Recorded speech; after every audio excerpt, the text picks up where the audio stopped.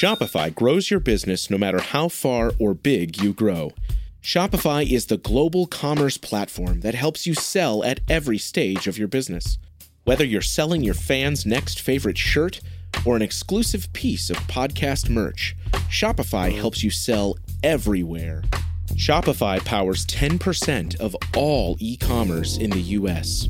Allbirds, Rothy's, Brooklinen, and millions of other entrepreneurs of every size across 175 countries.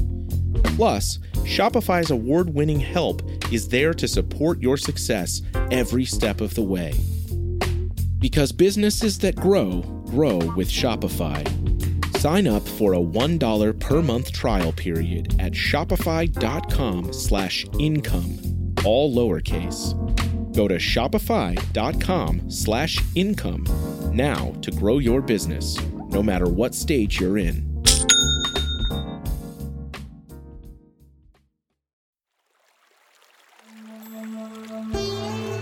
Hi everyone, I'm Deb Flashenberg. Welcome to Yoga, Birth, Babies, a podcast produced by Prenatal Yoga Center.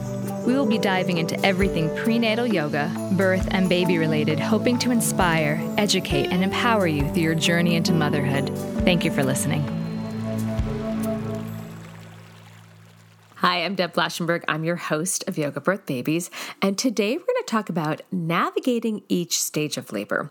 Now, you may have taken a childbirth education course or read some books and you have a sense of the stages of labor, but we're going to actually break away from just the medical idea of dilation equaling the stages of labor and talk a little bit more organically and flexibly about what are these stages of labor, more by what the body is showing you, the behavior of the person birthing, the sounds they're making, how they're moving, are they able to communicate, is their labor project falling apart? It's a really great conversation to think more about who's in front of you laboring, or maybe you're the person that will be giving birth, what's happening to your body, as opposed to what we may see in a medical book about birth. So to have this conversation, I have Ashley Brichter. Let me tell you a little bit about Ashley. She is an educator, speaker, and consultant and entrepreneur. And despite her experience with hundreds of families as a doula and educator, like so many, her first birth did not go as planned, which she shares about. And better for it, because in 2019, she founded Birth Smarter, which provides unbiased, inclusive, and award-winning practical wisdom and guidance to the next generation of families. Ashley was born and raised in New York City, and she currently lives in Salt Lake City, Utah. And she's got 2 kids, and she is also a certified fair play facilitator and sits on the board of Pronatal Fitness. She's got a lot of knowledge and a lot of information, and I really enjoyed this conversation because as someone that likes practical information, Ashley really offers a practical guide to looking at what your body may be doing in the earlier phase when things are not so hot and heavy. And then as you turn the corner and contractions start to get more intense, she gives really practical ideas to navigate and process each part of that labor. So I think you're going to get a lot out of that. Now, before we hear the conversation with Ashley, I just want to give some updates at PYC. So we are now well into our fall, and we've added a couple of more in-studio classes. So we have class every day in studio except Sunday, when we mainly have our workshops. So you can check that out. But we've maintained our online classes every day. So recently we have a student who practiced with us during her first birth, but now she moved. She's now in California, and she's 39 weeks, as she was this morning. And she told me that she comes to class every single day because we have it online. And when she lived in the city, she couldn't do that. So it just makes me incredibly happy to know that we have people that can get the support they are looking for with our online classes. They're live streamed, so it's in real time. And of course, we have our re-releases. But anyway, for all of that, check our website, prenatalyogacenter.com, and join us for class. And then the last thing I want to say before we get to my conversation with Ashley is we've continued with our online teacher training. So if you are really excited about the idea of supporting the pregnant person during their pregnancy and labor and postpartum, check out our 85-hour prenatal yoga teacher training. We do it online 3 times a year and in person person once a year. And then we have an upcoming postnatal teacher training. We always do that in May. So lots of learning and support opportunities for the yoga teacher as well as our pregnant students. Okay, we're going to take a quick break. When we come back, please enjoy my conversation with Ashley. When you need mealtime inspiration, it's worth shopping Kroger, where you'll find over 30,000 mouth-watering choices that excite your inner foodie. And no matter what tasty choice you make, you'll enjoy our everyday low prices, plus extra ways to save, like digital coupons worth over $600 each week. You can also save up to $1 off per gallon at the pump with fuel points. More savings and more inspiring flavors make shopping Kroger worth it every time. Kroger, fresh for everyone. Fuel restrictions apply. Hi, Ashley. How are you? I'm doing so well. Thanks for having me, Deb. Oh, I'm really excited. I know we've kind of circled around each other in the birth world, but we've never really had a chance to sit down and chat. So I'm really excited. Thanks. All right. So let's jump in. I know we're going to talk about navigating the different stages of labor, and I love how you have a very flexible thought about that. But before we get into that, I would love to learn a little bit more about you and how did you get into the whole birth world? Yeah, it was a circuitous journey, I think, like so many people. I started in the education world and thought ever since I was tiny, probably still in toddlerhood or very early elementary school years, that I was going to be a classroom teacher. I was born just loving babies and small children and helping parents and playing school and playing house and doing all these very appropriately gender normed things. And it seemed like becoming a teacher was the right path for me. And I went to school for that. I love thinking about sort of pedagogy and curriculum design and how people learn. And when I graduated from college, education in the United States is really complicated and tricky, as is the birth world. And I couldn't get a job teaching at any of the schools that I was really interested in working at. And so I decided to sort of pursue what a lot of people in my generation were doing and take a year off and figure out how to put pieces of my life together and potentially apply for a master's degree in education. And in that year was introduced to both working for myself and sort of setting up a business, which was very interesting. And I was also introduced to the doula world and did a doula certification and became a lactation counselor really pretty quickly and was like, this is amazing, working with families one-on-one.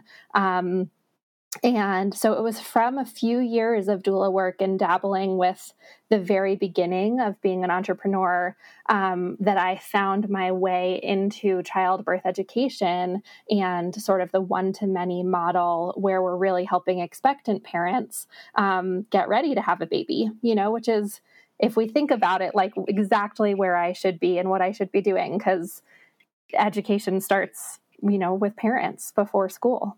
So when did you have your kids in this whole mix? Yeah, so I did all of that. I got all of my certifications. And before. Okay. Yeah, like out of school when I was just a young adult. And then a few years in 2014, I had my daughter. I was a childbirth educator, a birth and postpartum doula, and a lactation counselor. And I was pretty, I had a big ego. I was like, I know all the things and this is going to be awesome. And I'm going to basically be the best ever at having babies. How'd it go? Yeah. I mean, both and. I loved giving birth. I love giving birth. I would do it so many times. I loved the beginning of my daughter's life. I think I was really actually pretty well set up postpartum, but part of the reason that Birth Smarter exists, and part of the reason I'm so excited to talk about a different way of understanding the stages of labor is because in my first birth in 2014, I had really severe complications postpartum and wound up, with general anesthesia in an operating room with exploratory surgery where they were trying to find out why I couldn't maintain consciousness because I wasn't hemorrhaging, but I fainted 6 times in 3 hours.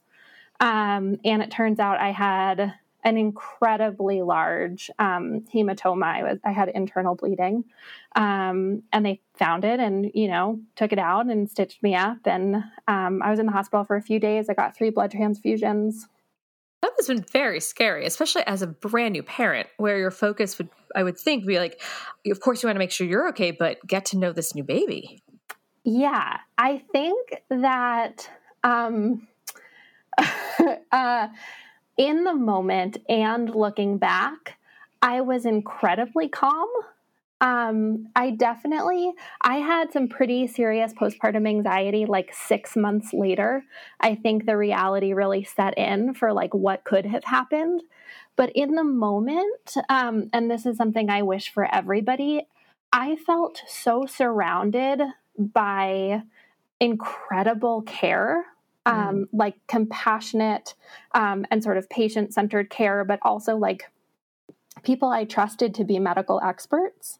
And I didn't feel at any point like I had to make decisions myself. There was one sort of the funny side of it in my ego when, a resident was having me sign the consent form for general anesthesia after I was like transferred in an ambulance and on a stretcher because we planned a home birth. And I was like, oh, I can't do that. I can't sign the form for anesthesia because I'm breastfeeding. And the OB just was like, what do you think? Like, this is an emergency, like they were very frustrated by sort of my confidence and my lack of urgency. And my midwife was very helpful and was like, Ashley, we're done with that phase of, birth planning and preferences. Like sort of like, I see your nod for self-advocacy and the time for that has passed. And I appreciate it, but we are way beyond that. Yeah. So like sign the paper and, go become unconscious so they can figure out what's going on. But I did feel like I was surrounded by so much love and so much expertise. And I'm so grateful that it didn't feel scary and it didn't feel traumatic. And I had to heal physically, but I didn't have to heal emotionally in a way that I think a lot of people have to when they have sort of traumatic and unexpected experiences. And I think a lot of that in particular was due to the team that I set up and sort of the trust I put in both, my out-of-hospital midwifery team and my in-hospital medical care team. And the balance was just perfect for me. I love what you just said. And I feel like we can go off on a totally different podcast. We won't, but I just want to highlight something that just really sits with me and struck me is that some people can have what looks like a picture perfect birth, but feel traumatized because they were not involved and they weren't cared for and they were just kind of taken through the process. And you had what clearly sounded like something beyond the norm, but yet because of the support you had and the compassion, that you came out from something that could have been scary, feeling really supported and an untraumatic birth. That's pretty remarkable. And I know that's, as those in the birth world, that's what we strive for. Yeah, 100%. And then, so my son's birth was 3 years later in 2017. And his is when the stages of labor and I separated during his birth because his birth was actually a little bit more traumatic for me. I had about 3.5 hours in labor with him where I had about 2-minute long contractions, which you and I and probably a lot of listeners know is way too long. Like when a contraction comes and it's sort of rocking your world, 60 seconds, maybe up to 90 seconds sometimes is really all somebody can take. And so these contractions that were pushing past 2 minutes were so intense for me, but they were coming every like 9, 10, 11 minutes. And we were all just so confused as to what my body was doing. And looking back, like whatever, doesn't really matter. That's what my body was doing. And baby and I were both really doing well in terms of our vital signs. But that one messed with my head in a very different way.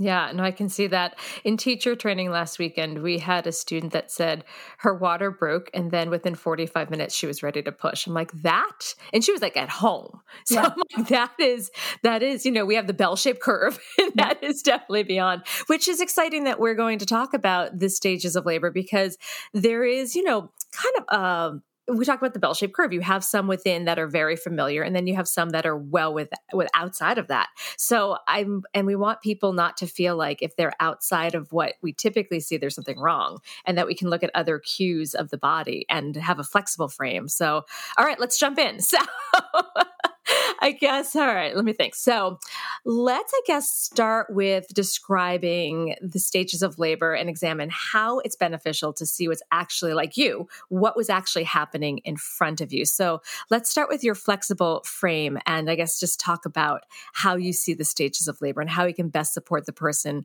that's actually having it instead of being like, this doesn't fit the paradigm.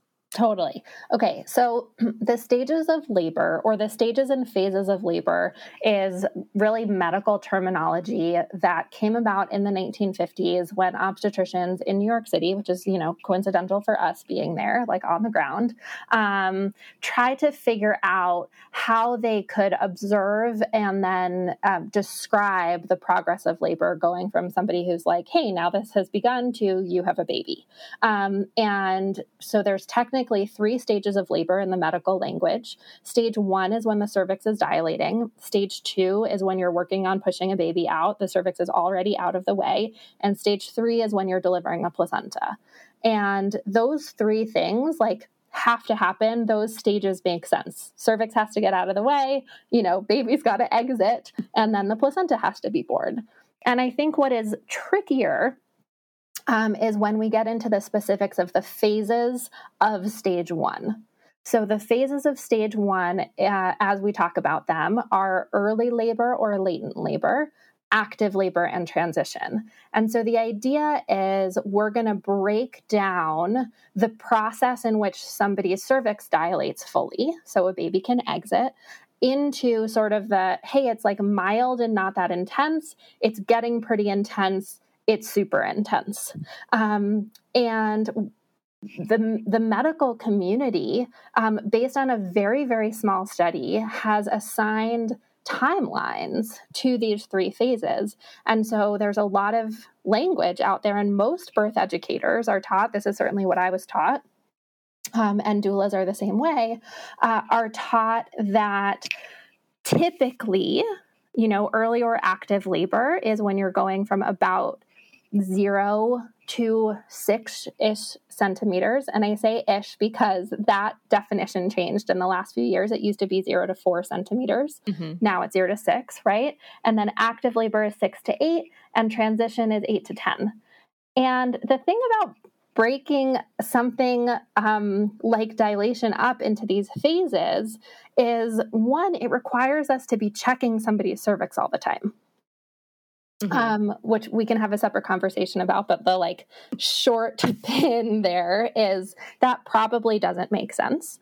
2, we have to assume that cervical dilation is linear, right? So this is what we talk about in our birth classes all the time. Expectant parents have a deep hope, because we love to control things, that if you have to get from 0 to 10 centimeters dilated, when you're 5 centimeters, you're halfway done. And that could also not be farther from the truth, because the story you described, somebody could go from 0 to 6 in 6 hours, but it could take 12 hours to go from 6 to 10, or vice versa. You have a very, very long beginning and a much shorter end. Mm-hmm. And so because I would advocate, and I think a lot of people in the birth world are advocating, that we don't want to be checking cervixes all the time. And we recognize that dilation is not a sort of linear, neat, sort of progressive track. We need to come up with another model of understanding what progress looks like. Right. No, I agree. And you and I are both doulas. So clearly I was not checking cervixes because that was not my place. And so I'm assuming you probably did the same thing. we would look at how someone's acting and that sounds and their movement to get a sense of where we are in this journey. And for me, because most of the time I took people, I didn't do a ton of home births, but we would have to make an educated guess of when to head into the hospital. It was really kind of the emotional signpost. So I'd love to get into some of your thoughts on that, about looking at the behavior and getting a sense of what's happening. Yeah. So we typically see that when contractions start out, they typically are mild, and there's a good amount of time in between them, right? This is not how all labors start, but a lot of labors will begin with, what is that sensation? Oh, that's a contraction. Oh, this is a contraction. I get it. I know what people are talking about now, and I always joke that if I could explain what a contraction felt like, I would just, have so much more money than I have right now.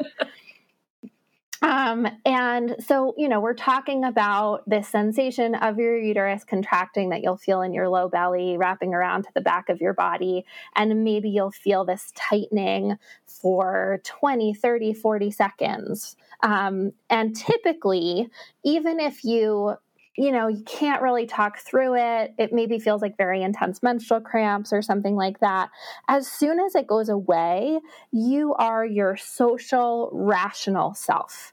Like if you're like, oh, I got to call my mom back, or, hey, we need to take the banana bread out of the oven, or I really wanted to clean the toilet before I go to the hospital, you're going to be thinking all of those things once that sensation ends.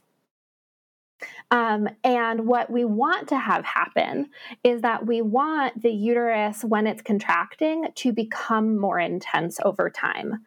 Because the way physiologically that the feedback loop of labor works is that the longer and stronger contractions can more effectively push a baby's head down onto the cervix and then pull that cervical tissue up and out of the way. Mm-hmm. And so the feedback loop of labor allows the cervix to open, which, and then in turn allows the baby to get pushed down and out, which is what we want. I think a lot of people honestly forget that or don't know that from the beginning. Right? How many times have you seen this? Like people are sort of fighting against the process. Yeah. Yeah, I absolutely see that a lot instead of surrendering to it and working with it. But I want to back up to something you said that is really highlighted. It's the importance of that space between, because I've had a lot of folks that don't realize that there's these natural breaks between contractions. I've had people think like once labor starts, they're just riding the contraction the whole time. So I love that you highlighted and I love that you talked about the banana bread, because I often tell my students about labor projects. I'm like, when your cookies are burning, you've turned the corner. And That's what I call the stop, drop, and roll, where they might be like, oh, yeah, it's great. And then the contraction. And they're like, I'm not talking to you. I'm breathing. So I love that we're so aligned on certain things. Sorry, I interrupted. Keep going. So I think that that's really helpful. I also love that term labor projects. So I think that that's the idea, is because it comes from a deep understanding of physiologically what's happening, and exactly the word you used, right? Being able to surrender or let go or allow the contractions to get longer and stronger and more intense. And with that intensity, right, we're then going to see someone potentially over, within an hour, potentially within 12 hours, but we're going to start to see someone shift from being that social and rational self in between those contractions to someone who is a lot more internal and focused. Mm-hmm. And, they're going to let the banana bread burn. They're not going to text somebody back. And sometimes, the other way we will describe it is, if a partner offers, someone water and they're towards the beginning of labor, they might say, no, thanks, babe. I don't want any right now. And then, when things are really picking up in intensity, that person is just going to push the water bottle out of their face. Mm-hmm. And be like, I have no words. And I always try to find sort of physiological and happy examples, because birth is a physiological, hopefully relatively happy event. And so the one I come back to again and again is somebody running a marathon. Because all the other examples we have that are labor-like tend to be when someone is sick. And you're not sick when you're having a baby, right? But if you're running a marathon and you see somebody running at mile 4, they're going to run over and give you a big hug and chat for a second. And that's going to be really different than if you see somebody running at mile 19 who doesn't quite have the same amount of energy to like engage in conversation with you from the sideline. Yep. All right, so I love, again, I'm very practical. So you gave some great examples of like they're in their happy state in the beginning and it's exciting. You're like, they're finally meeting their baby. They've turned their corner into the banana bread's is now burning. They're not quite the same as they were in mile 4. Talk about that other turn of the corner into transition and some of those emotional physical signposts. Yeah. So in the marathon example, right, I'll run with this for a second. Sure. That pun was unintended, but I like it. I'll run with it. So I've never run a marathon, but I'm sort of obsessed because my mom and my uncle run a lot of marathons. I grew up in New York City, and New York City Marathon Day is just like my favorite. The energy is so good. And so what I have learned, and other people might know, is that when you're training to run a marathon, you only practice run till mile 20. And the assumption is that if you can get through up to mile 20 in your training, you're going to be able to finish the rest of the course. But actually doing the complete distance is like not very good for you. It's not very healthy to be running that far, that often, especially before your race. And I think that analogy really holds up when we're thinking about labor. So the idea is we can take a birth class, work with a doula, do some hypnobirthing tapes, do some birthing from within journaling exercises, go to prenatal yoga, like do all the work we can do to get us physically and mentally prepped to run 20 miles.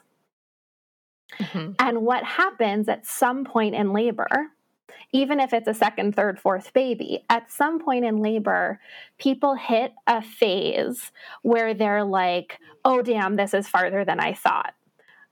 I'm not sure that I have what it takes to get through the next little bit. And what I have seen, and, please add on to this from your experience, but what I have seen towards the end of most people's labor is some version of extreme self-doubt, overwhelm, sort of peak intensity, crying. And sometimes it's really funny, right? It's like a bit of like, you can cut the baby out. I'm going to keep the baby in. I don't really care what happens. I had a doula client start to tie her shoes. We're up at Salina East. And I'd gotten something and I turned around and her husband went out to, I think, get ice chips. And she was literally tying her sneakers. And she's like, I'm done. I'm done. And I'm like, can you stay? But that was probably my funniest that I've ever seen. And in my own birth, I just remember like crawling out, because I also did a home birth, crawling out of my bedroom. My midwife and my doula and my husband are in the kitchen. And I just am like, okay, I think we need to go to the hospital. I think I'm done. And my midwife just so kindly looked at me. She's like, but you're still going to have to birth the baby. Yeah. And I just looked at her in like despair. I can still see it. And I was like, okay, fine. And I guess I don't remember this part. I guess I just turned around and walked back into the bedroom and just cried for a little bit. Like it was just that moment of like, I call that the crisis of confidence. When you hit that wall where you're like, I can't. And you have to make a decision of how to get through that wall. Yeah. And I think it's a slight hyperbole, but we can just say 100% of the time people cry, like maybe there's one or two people that don't have that release, but typically you need to have that big release of like, I don't know what's on the other side. This is terrifying. I'm exhausted. This is a lot. Am I even ready to have this kid? It's all the thoughts and questions at the same time. The other way of saying it, which is totally undermines the intensity of labor, but I think sometimes it's like when you wake up in the morning and you were supposed to wake up from your alarm, but your alarm didn't go off. And then like you missed the train and then you didn't get breakfast. So you're super hungry and somebody was sort of snarky to you in a meeting. And then actually you wound up missing lunch. And it's just this like nothing terrible is happening, but you have this off day, you know, and then you get home and you walk in the door and your partner's like, hey babe, what's for dinner? And you're going to like, you're so ready to murder somebody. Yes. No, I live that on a daily basis. Yes, I know. Yeah. And the other thing I like about, as a doula, maybe you can relate this. I thought transition was kind of exciting. As a birthing person, I didn't have the same reverence for it. I thought it was really challenging. But as a doula, I feel like there's a certain energy that things are really happening, and to hold that space for that person who doubts themselves, but really hold them there to help them see to the other side. I don't know. I enjoyed that part. What about you? I love it. I love it. And I think it's why I love going out and supporting people in marathons. And my son, I think our kids are similar ages, but so my son just started playing baseball and like becoming a sport mom, which isn't something that I really thought I would turn into, but just like cheering on these little kids. Like it's just anytime I get to embrace the fullness with which I am excited for someone else and I can watch someone push through and accomplish something that they didn't know they can do. Like it makes me want to cry just talking about it right now. I think that humans are so unbelievably amazing and powerful. And I actually think so many of the issues we have in our society are from the fact that people don't know how powerful they can be. And so holding space for somebody when the shit's hitting the fan, you know, is like, I love it. I mean, I think that that's why doulas do what they do, because otherwise this is just it's like a job that doesn't make any sense. Like we need to feed off of the high in that environment and just be like, you are amazing and you are doing exactly what you need to be doing. That's it, right? Just keep going.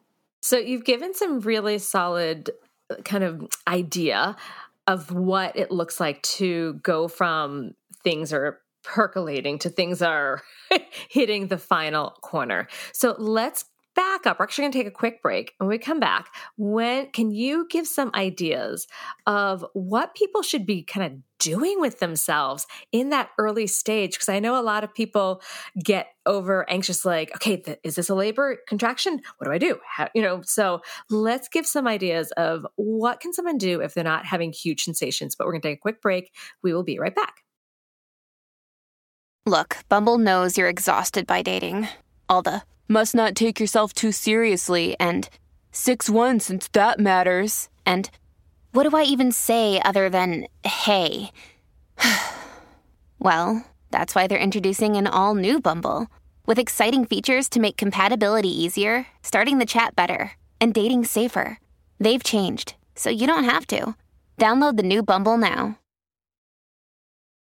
Okay, so we are back. So what would you share with someone that thinks things are starting to percolate? What are your suggestions for what they should do, how to navigate that stage?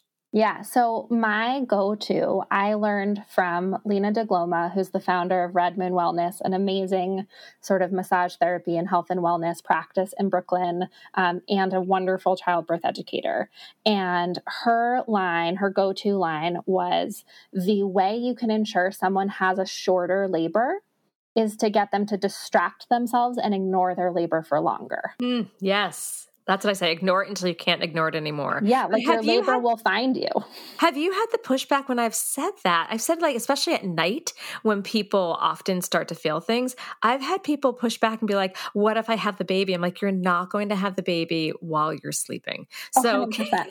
Yeah, I mean, I think that, we have to think about all the time, especially in group birth classes, when somebody has I don't know if deep fear is too dramatic, but that's what it feels like. Somebody's having a real fear, and because birth is so misunderstood, in our culture, there are only a handful of things that are shown in movies. There are only a handful of things that people are worried about. And one of them is like, I'm going to have this baby in the car, or I'm going to have this baby in front of a whole bunch of firefighters in my apartment, or, my water is going to break and there's going to be some big emergency.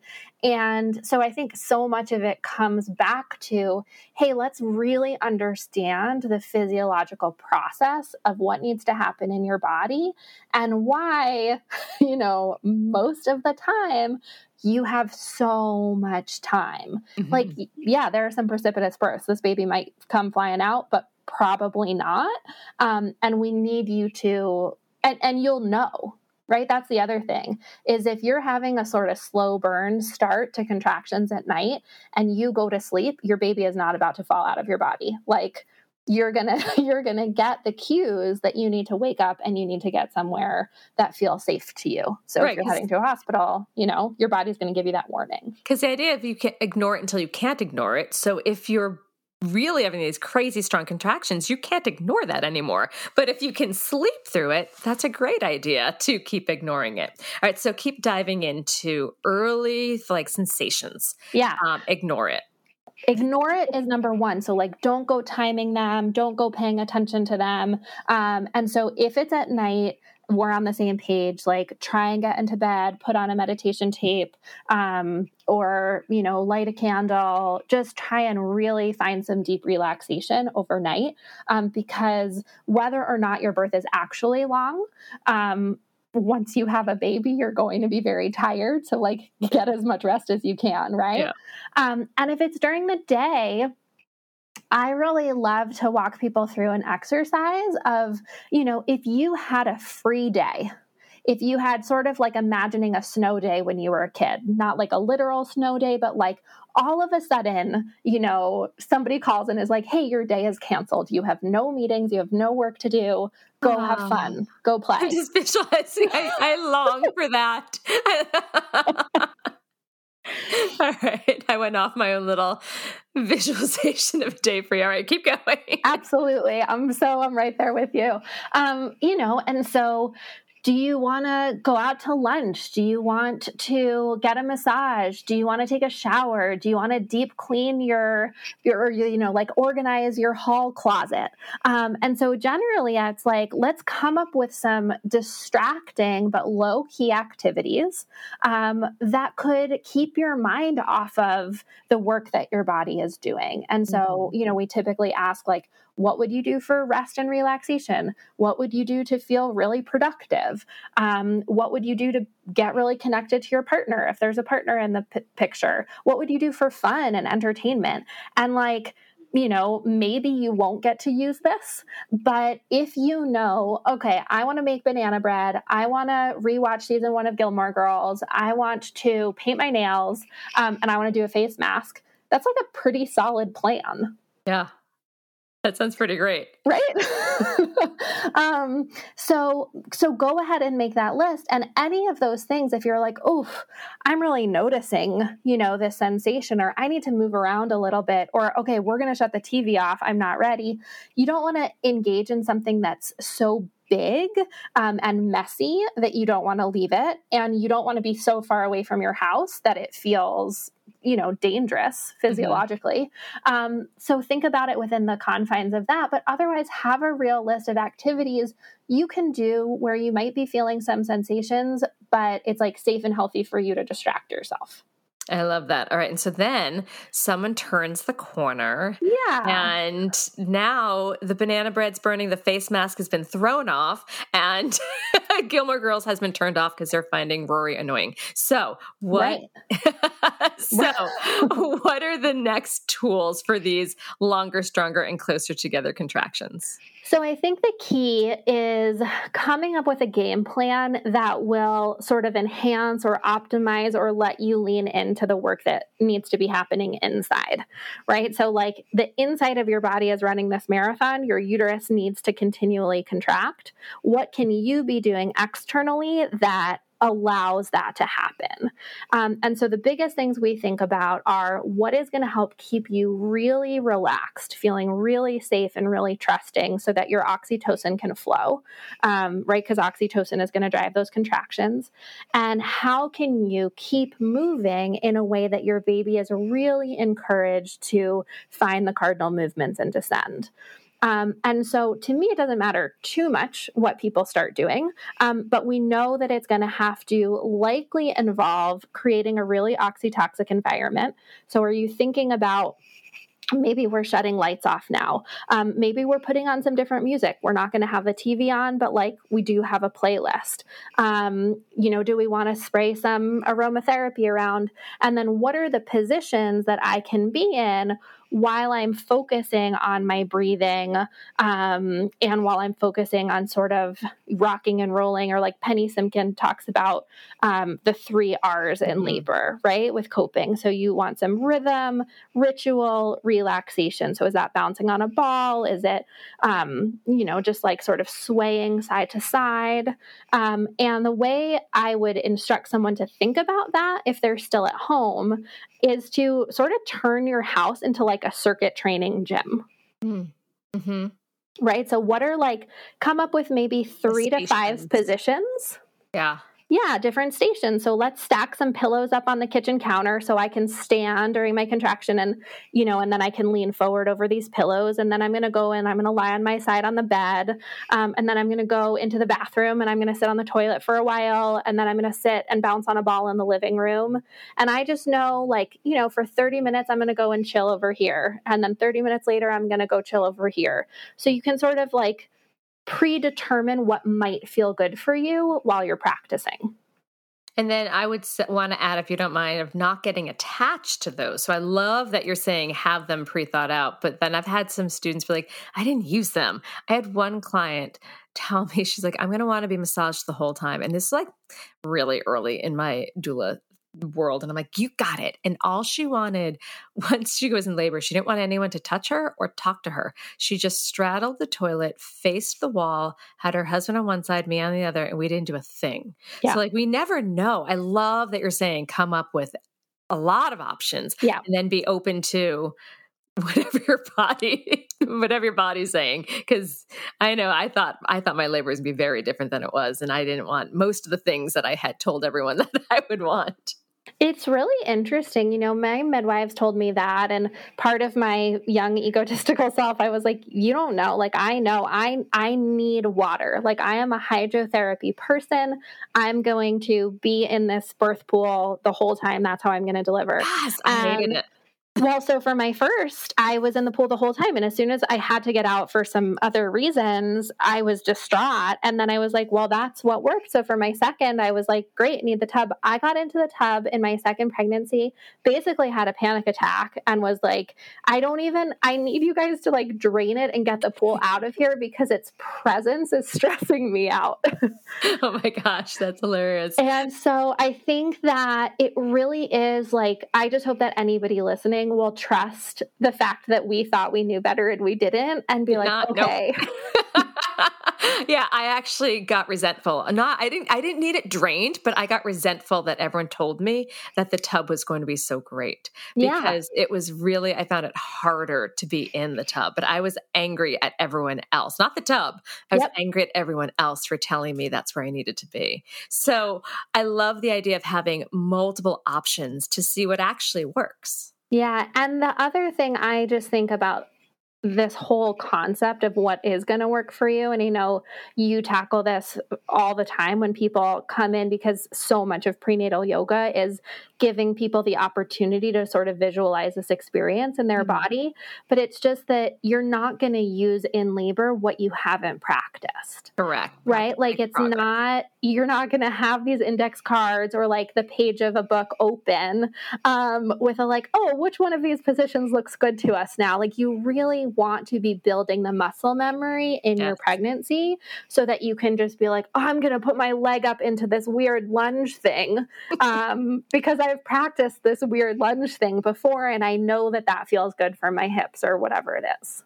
I feel like you know my brain because that weird side lunge thing is asked for every class. And my thought is like, if we keep doing it, you may actually do it without thinking about it. So, oh my gosh, thank you for highlighting that because that means a lot. All right, so let's turn the corner even more. So we've got some things to groove to in the earlier stages when things are feeling, a little bit more graspable. We have things where you've now have the stop, drop, and roll. You're not chatting it up. But then we turn that corner to transition where contractions are much closer together, much more intense. What are some comfort techniques? What are some ways to process that moment and get through?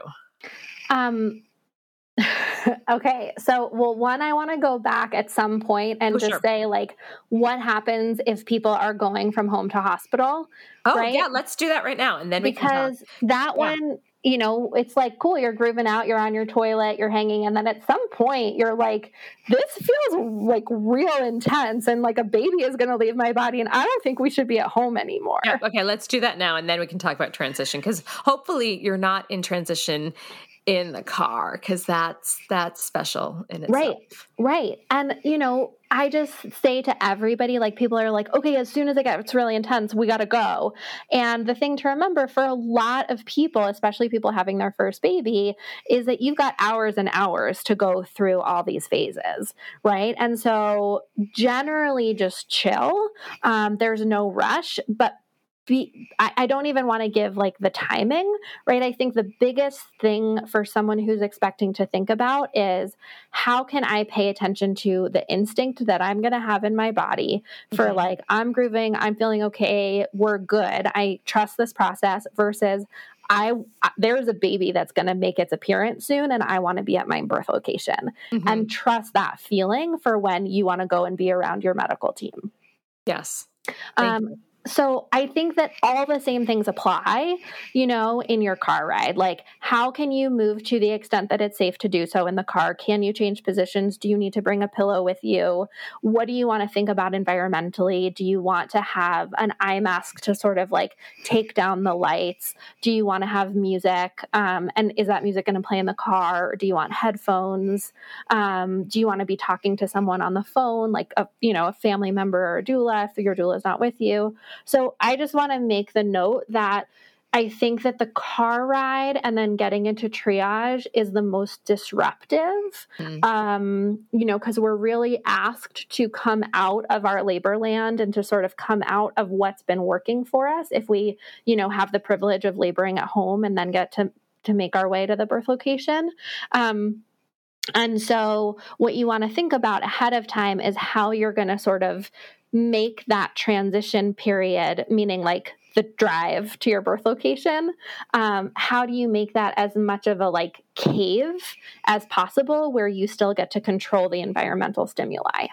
Yeah, I think that's a little harder in New York sometimes because people have to come out into the street and then sometimes interact with other folks. So yeah, that is a little more challenging. I've had clients just kind of stay in their lobby and then I'll get the cab and then kind of hurry them. Also, cabs won't always stop for a laboring person, I found. Yeah. That's another thing. Nowadays it's all just like Uber. Calling the Uber XL. Yeah. That's true. That's smart. Yeah. All right. So you got them into triage because that in itself can be challenging because it's not private. Right. Triage, you're around a whole lot of people. And now you're in this like big fluorescent light environment, right? Once you're in the hospital. And so you're sort of taken out of, or a lot of the things that might have been working for you are taken away. And so it's where you want to play around with coming up with what can that sort of circuit training mentality, like here are my stations, how can I do that in a physical environment where I'm not in charge of all of the elements, right? So if you can't shut the lights off in triage, does an eye mask seem more appealing? Or if you can't control the music on a speaker, do you want to have headphones that are going to work, like maybe wired headphones as opposed to the pods that might die, etc. Do you want to wear your own clothes? Do you want to bring a ball with you? Is this a reason maybe why you want a doula in addition to your partner? Because, all of a sudden when a partner has to be filling out registration forms or answering questions, you have somebody who's just dedicated to helping you stay comfortable, right? And cope and stay present. So those are some things to consider. And then I just would say, trusting the process to know that even if you come out of the physiological feedback loop for a few minutes because you're distracted or you have to be more present than your mind wants you to be, you can come right back in as soon as you get into a labor and delivery room. I like that. Yeah. I think some people get surprised about triage and the waiting room, because I brought that up in yoga classes and people are like, wait, we don't just go into a room. I'm like, no. And in the New York City hospitals, as you know, sometimes you can be waiting for a while. Yeah. Yeah. That's not a ton of fun. All right. So assuming they've gone through triage and now they're hitting their labor and delivery room and things continue to progress, and I'm betting you're going to say, and I could be wrong, that once they get into their L&D room, make it their space again, turn the lights off, don't have a lot of extraneous folks coming in and out. What else can they do to make that their space, and what can they do as they navigate transition? So I think the one thing I want to highlight here is what is important throughout the entire process, but really we see as like essential towards the end of labor, is figuring out some ways to feel like you have total permission to make a lot of noise. Yes. Because we haven't like addressed that specifically. And while some people will choose not to make noise, so it's not like you have to make noise, everybody should feel the permission and just like comfort to do that, right? Because the difference between breathing with tension in your body and trying to sort of stay quiet or hold in as if, you stub your toe and you're like, I can't make any noise. I can feel my body tensing up just with that analogy. The difference between that and just being like, oh, that I stubbed my toe and that really hurt, and allowing the vocalization and the breath to be the release of tension, makes just a huge difference. And I'm sure that we have seen that each, so many times, and just like agree about the power of breath and vocalization. Yeah. I call it open throat, open vagina. Totally. Right. And so what I think is the biggest differentiator there for people that are like, yeah, I'm going to go and I'm going to sort of take up space, like auditory space, is whether or not a partner or a doula will like go rock out with them. And so this is always like a hysterical part of our birthing classes. But, we're like, partners, you got to go in there and you got to be like moaning and sighing and breathing really loudly. And they're like, well, what? Like, why? Like, I'm not having a baby.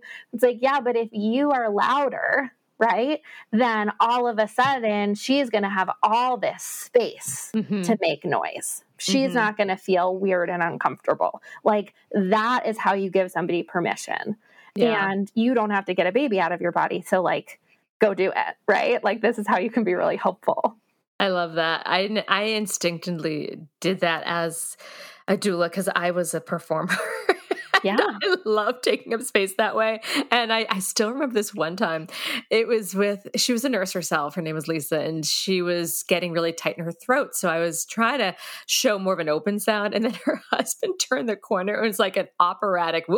And I was like, wow, thank you for helping her. It was hilarious. Wow. Yeah, I love it. Like, yeah, take up that space. So thank you. Thank you for addressing that, because I did not have it in my notes to talk about, but it is incredibly important. So thank you. And then, I mean, the thing is, the whole time, like even when things are really early and you're making your banana bread metaphorically, right, you still want to be like, am I safe? Am I relaxed? Am I moving? So then things get more intense, but it's like, am I feeling safe? Right? Am I okay? Is baby okay? And can I keep moving? And now things are getting more intense. Am I safe? Yeah. Is baby safe? Yeah. Can I keep moving? Right? It's just, how do we apply those as the intensity picks up? And so there's going to be different versions of, do you need to do some self-talk, or do you need somebody else really verbally coaching you, right? And this is where I think a lot about, I've actually started trying to bring in like the 5 love languages Do you know the 5 love languages? No, will you share that with me? Yeah. Okay. So the 5 love languages it's a tiny little book, like a relationship self-help book. For marriages. And that's a whole separate journey I've been on. So I feel like I've read every marriage book recently. And so the concept, you don't have to read the book, but the concept is very straightforward. Basically, there's 5 ways that people give and receive love, and it's different for different people. So let me see if I remember them. There's physical touch, words of affirmation, quality time, like somebody just hanging out, right? Mm-hmm. Gifts and acts of service. Okay. Okay. And so in a relationship, like a marriage, it's really nice to know what your partner's love language is. My partner's love language is physical touch. My love language would be more like acts of service. And so because we have different love languages, I would typically do acts of service for him. And he's like, hey, my love tank is pretty empty, because he really hears, right? Physical touch. So if I give him a long hug or a foot massage, his love tank is going to be more filled. Okay. And if he comes over and he's like, hey, let me give you a back rub, I'm like, okay. And if he's like, hey, I filled the gas tank, I'm like, that's so awesome. Thank you. Right? I really can tell that you love me. Okay, So, I'm following and I'm liking. Okay, keep going. Right? It's like very, very simple. And so I think a lot of people that we've been working with have heard something of this framework. And so I like to pull that into the birth environment to say, okay, really notice what fills your cup. And so if I am a words of affirmation person, and my partner is not a great words of affirmation person, I might want my mom, my sister, my doula, I might even want to tell my labor and delivery nurse, hey, I would really benefit from some verbal coaching. Mm-hmm. Right? Or you're a very physical touch person, you probably are going to want a little bit more of that from the external support that's going to help you through. Mm-hmm. And so it's a nice way to like build a birth team to help you manage the intensity, because you know you have people that can really hit all the areas that would be important to you. Oh, I like this. I'm also going to get that book. But this is making so much sense, especially as things get super intense. But what have you found that those that may be liking physical touch in that moment find it too prickly? Yeah, I think it depends on the touch, right? And I think this is what's so important for partners to be practicing ahead of time. And I know a lot of doulas, if somebody is working with a doula, will do sort of a hands-on prenatal session. Mm-hmm. But I think doing a comfort class in pregnancy, working with a doula that's very hands-on, you have to practice this stuff. Your partner has to develop the muscle memory here, because I think there's a real difference between something like, a foot massage or a butt massage or scalp massage in labor when things are early and getting more intense, versus the touch that you want when somebody is really hitting the limits on what they feel like they can cope with. Mm. And so typically physical touch is going to be much less massage and much more pressure. And I'm just going to push or hold or squeeze this one thing for the whole contraction, just so, one, you have the physical reminder that you are not alone. Mm-hmm. Right? And then 2, we're taking any amount of the intensity and dialing it down. Yeah. Oh my gosh, these have been such great. I love practical information, and you're really giving practical things that people, but not just practical, like it can apply to so much, and it's not a one size fits all, which I know we talked about in the very beginning. This has been fantastic. Okay, so as we wrap up, we're going to take another break, but think about, and you have many hats to choose from: a doula hat, childbirth educator hat, parent hat. We're going to take a break, but when we come back, what is one final tip or piece of advice you'd like to offer new and expectant parents? All right, we'll take a break. Think about it. We'll be right back. Our family has grown. Welcome to the world, Hannah baby. Introducing a new collection, Hannah Soft, made with Tencel. It's so breathable, with stretchy comfort for all of baby's first moments. And it's cool and gentle on their skin all year round. Entrusted Hannah quality for your most precious gift. Hannah Soft, made to last. Shop now at hannahanderson.com. Okay, so we're back. So I'm curious to hear what has popped into your head with this final question. What is one final tip or piece of advice you'd like to offer new and expectant parents? That's such a hard question. I feel like I needed like 2 weeks to prepare to answer it. Okay, I think that if I could offer someone expecting one piece of advice, it would be to engage with information and practice in order to prepare for the birth, for the fun of engaging with the information and practice, and not in order to control the outcome of the experience. So the phrase that I love to use and is like a big theme for us at Birth Smarter is the idea of the pregnant opportunity. And it's this concept that everything that I can think of that would help someone have a better birth experience, getting in touch with your physical body. How is your back, your neck, your pelvic floor, your posture, your alignment, your functional breathing, right? Getting in touch with your mental health and how are you coping with stress and anxiety, becoming more confident, communicating with medical providers and engaging with a really big for-profit system, communicating with your partner if you have a partner present. All of these sort of avenues where we could be like, oh, I could work on that. And if I work on that, it would help me maybe have a better birth, are things we should all work on. Mm-hmm. Whether or not we're pregnant, whether or not we have a vaginal birth, whether or not we have an unmedicated birth. Like they're just things that sort of make life better. And relationships and communication. I really like that. Right. Oh, thank you. That is fantastic. All right. So where can people find all the amazing work that you do? Yeah, I'm so easy to find. So we're at Birth Smarter, birthsmarter.com. I'm Ashley at Birth Smarter. We're Birth Smarter on Instagram. And we just love being in touch with anyone who's expecting, helping them sort out their birth team or figuring out classes to take if they're getting ready to prep. And we have classes in New York City, in Salt Lake City, and lots of things happening online for people who are anywhere around the country or the world. Oh, I love that you've expanded so much because your initial group has expanded. Like you're now in Utah and Caprice is in Arizona and you're still working with Chantal in Canada, I believe. Yeah. It's kind of amazing. So, and it's like a spider web that has continued. So that is really beautiful. Ashley, I've so enjoyed this conversation. Thank you for sharing such great information and for your time. Thanks for having me, Deb. You're welcome. This has been an episode of Yoga Birth Babies, produced by Prenatal Yoga Center. You can catch us on Facebook, Twitter, Instagram, and Periscope. I'm Deb Flaschenberg. Thanks for listening.